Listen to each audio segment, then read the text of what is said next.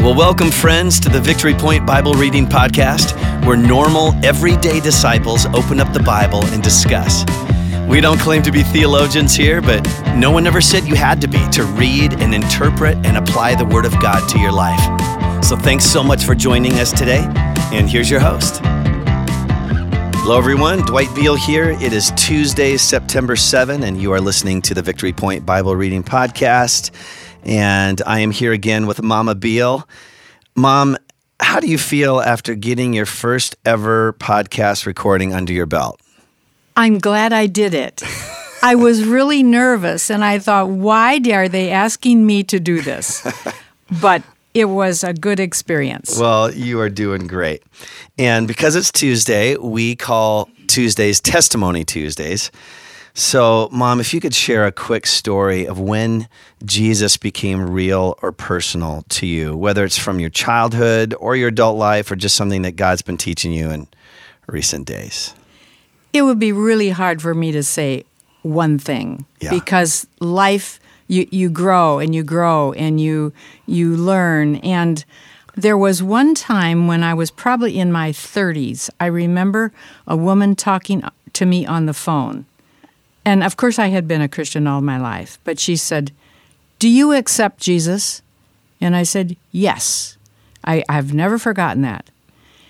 And then there were times when I spent some years, the latter part of my working career, as a United Methodist missionary. And part of that was in Singapore. And I thought, I'm so unqualified for this. And I would even turn down invitations to do things because I didn't think I was ready. But I went through them and I grew through them. And then I felt close to Jesus. And it was quite something for Dana and I to watch you and Dad in your early 50s, right? Yes. Step out and do something that was totally out of the box from anything you had ever done before. Correct. And I mean, grandkids were just starting to show up, and you could have stayed in higher education and you were teaching ESL and doing things like that. But instead, you got on a plane and went to the other side of the world. And I had to leave my family. And then we went a second time to South Korea. And I said, God, do I have to do this again? Do I have to leave my family again and learn another culture? And the answer was yes, go. So that was all of that is part of who I am now in my relationship with Jesus now. Yes. I know this because I saw it, that Jesus became much more personal to you during those seasons where you stepped out in faith like that. Before I came today, while I was still out in the car, I gave my prayer, which is kind of a plea, Jesus, hold my hand. And I pray that quite often. And I know Jesus is holding my hand right now. I love that. Well, Mom, would you give us the opening prayer again before we jump into today's reading? Dear God, may the words of my mouth and the meditation of my heart be pleasing in your sight, O Lord, my rock and my redeemer. Amen. Amen. Well, today's reading comes from the book of Psalms. And if you happen to be new to the book of Psalms, the Psalms is a collection of 150 ancient Hebrew poems, songs, and prayers that come from all different periods of Israel history. And most of them come from King David, but there are other worship leaders who contributed. These guys called the Sons of Korah contributed 11 of the Psalms. Two guys, Heman and Ethan, contributed a couple. Even Moses and Solomon contributed a couple Psalms. So anyway, we are going to be reading out of Psalm 19, verses 1 through 14, and this is a Psalm of David. So, Mom, go ahead and read that for us. The heavens declare the glory of God. The skies proclaim the work of his hands. Day after day they pour forth speech. Night after night they display knowledge. There is no speech or language where your voice is not heard. Their voice goes out into all the earth, their words to the ends of the world. In the heavens he has pitched a tent for the sun, which is like a bridegroom coming forth from his pavilion, like a champion rejoicing to run his course. It rises at one end of the heavens and makes its circuit to the other. Nothing is hidden from its heat. The law of the Lord is perfect, reviving the soul. The statutes of the Lord are trustworthy, making wise the simple. The precepts of the Lord are right, giving joy to the heart. The commands of the Lord are radiant, giving light to the eyes. The fear of the Lord is pure, enduring forever. The ordinances of the Lord are sure and altogether righteous. They are more precious than gold, than much pure gold. They are sweeter than honey from the comb. By them is your servant warned. In keeping them there is great reward. Who can discern his errors? Forgive my hidden faults. Keep your servant also from willful sins. May they not rule over me. Then will I be blameless, innocent of great transgressions.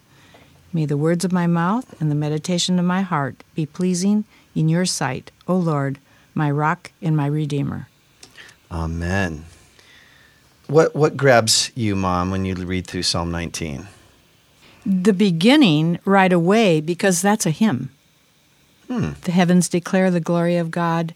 It uses the word firmament in the second line, which is the heavens and the skies. The skies proclaim the work of his hands. But that's what firmament means? Okay. Yes, right. Not a word that I use a lot. It's an old hymn, and I didn't find it in my hymnal at home. I was going to read the words, so I have to keep looking for that. I know it exists. I know I've sung it. Okay. What else jumps out to you? Well, I see the word trustworthy. Again, there's that. But the statutes of the Lord are trustworthy, making wise the simple. So it's uncomplicated. We complicate things so much.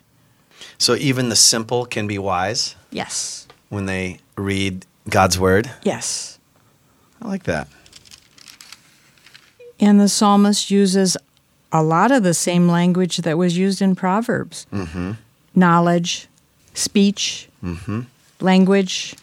Well, when you think about it, David wrote this, and his son Solomon wrote the Proverbs. So Solomon learned a lot from his old man. Unlikely. I mean, likely. And I noticed verse 11 where it says, talking about the commands and the ordinances of the Lord. In verse 11, it says, by them your servant is warned. In keeping them there is great reward. Which takes us back to Proverbs 1. Back to discipline. Well. Yep. Who can discern his errors? I've noticed a lot of discernment, which is decision-making, part of discipline. We're always making choices. Some are pretty tough. And this passage is profound. Who can discern his errors? Forgive my hidden faults. Right. We confess our sins that we don't know we did. Yep. Keep your servant from willful sins, the things that we know darn well what we're doing. Yes. May they not rule over me, but also forgive my hidden faults. I think that's a great prayer. It is. Because there's sin in our lives that we don't even see it yet. I'm of the belief that the Holy Spirit reveals things to us when we're ready to deal with it. And that there are some times where there may be a character flaw in us or something, and the Holy Spirit will wait until we're mature enough to realize, or mature enough and strong enough to deal with certain things. And we have an, aha, now I get it. Exactly. Why didn't I see this before? Which leads us into that classic prayer that we've been praying. Yes. That the words of our mouth and the meditations of our heart will be pleasing to God. The stuff that even lurks deep down in our heart that we don't even fully understand or see.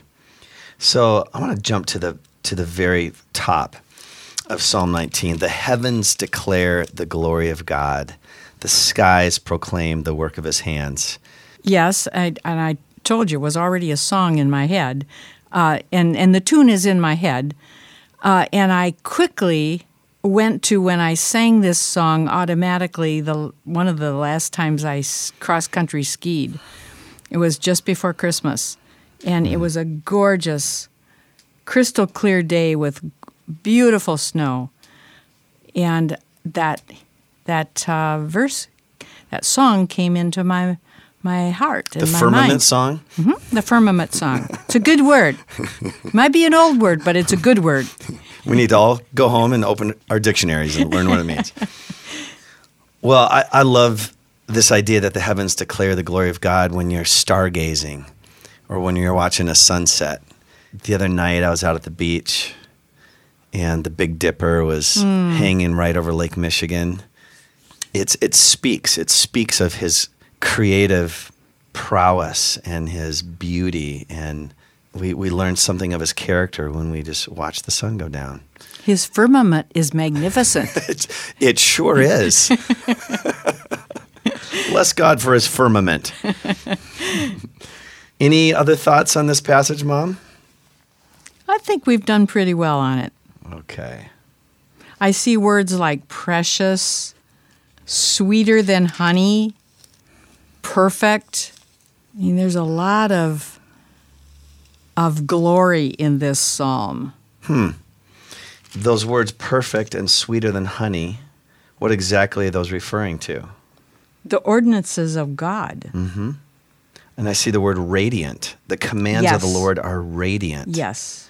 I mean, how often do we think of commands as sweet and radiant? There's a negative connotation to commands. Well, those are things that somebody's telling me I have to do, you know? Right, and in verse 7 it says the law of the Lord is perfect. We tend to think the law is something to dread or be fearful of, but here it's perfect and it revives our soul. It's so good. So the next time you open up the Bible, think of it as something that's sweeter than honey, as something that's radiant, that will give light to your eyes, that will revive your soul. So I think that's a great lead into just a closing blessing for all those who are listening today. Yeah, let me say quickly, Psalm 34 starts out with, my face is radiant. Oh. And when I read that, I thought back to that psalm, which I find very comforting and something I can connect to when I feel glory. Well, friends, may the words of your mouth and may the meditations of your heart be pleasing in God's sight. O Lord, our rock and our Redeemer. God bless you. Talk to you tomorrow. Amen. Well, thank you for joining us today for the Victory Point Bible Reading Podcast. We hope that today's conversation was helpful for you and encourages you in your daily walk with God. If you have any questions or thoughts to share with us, please email us at info@victorypoint.org. We would love to hear from you.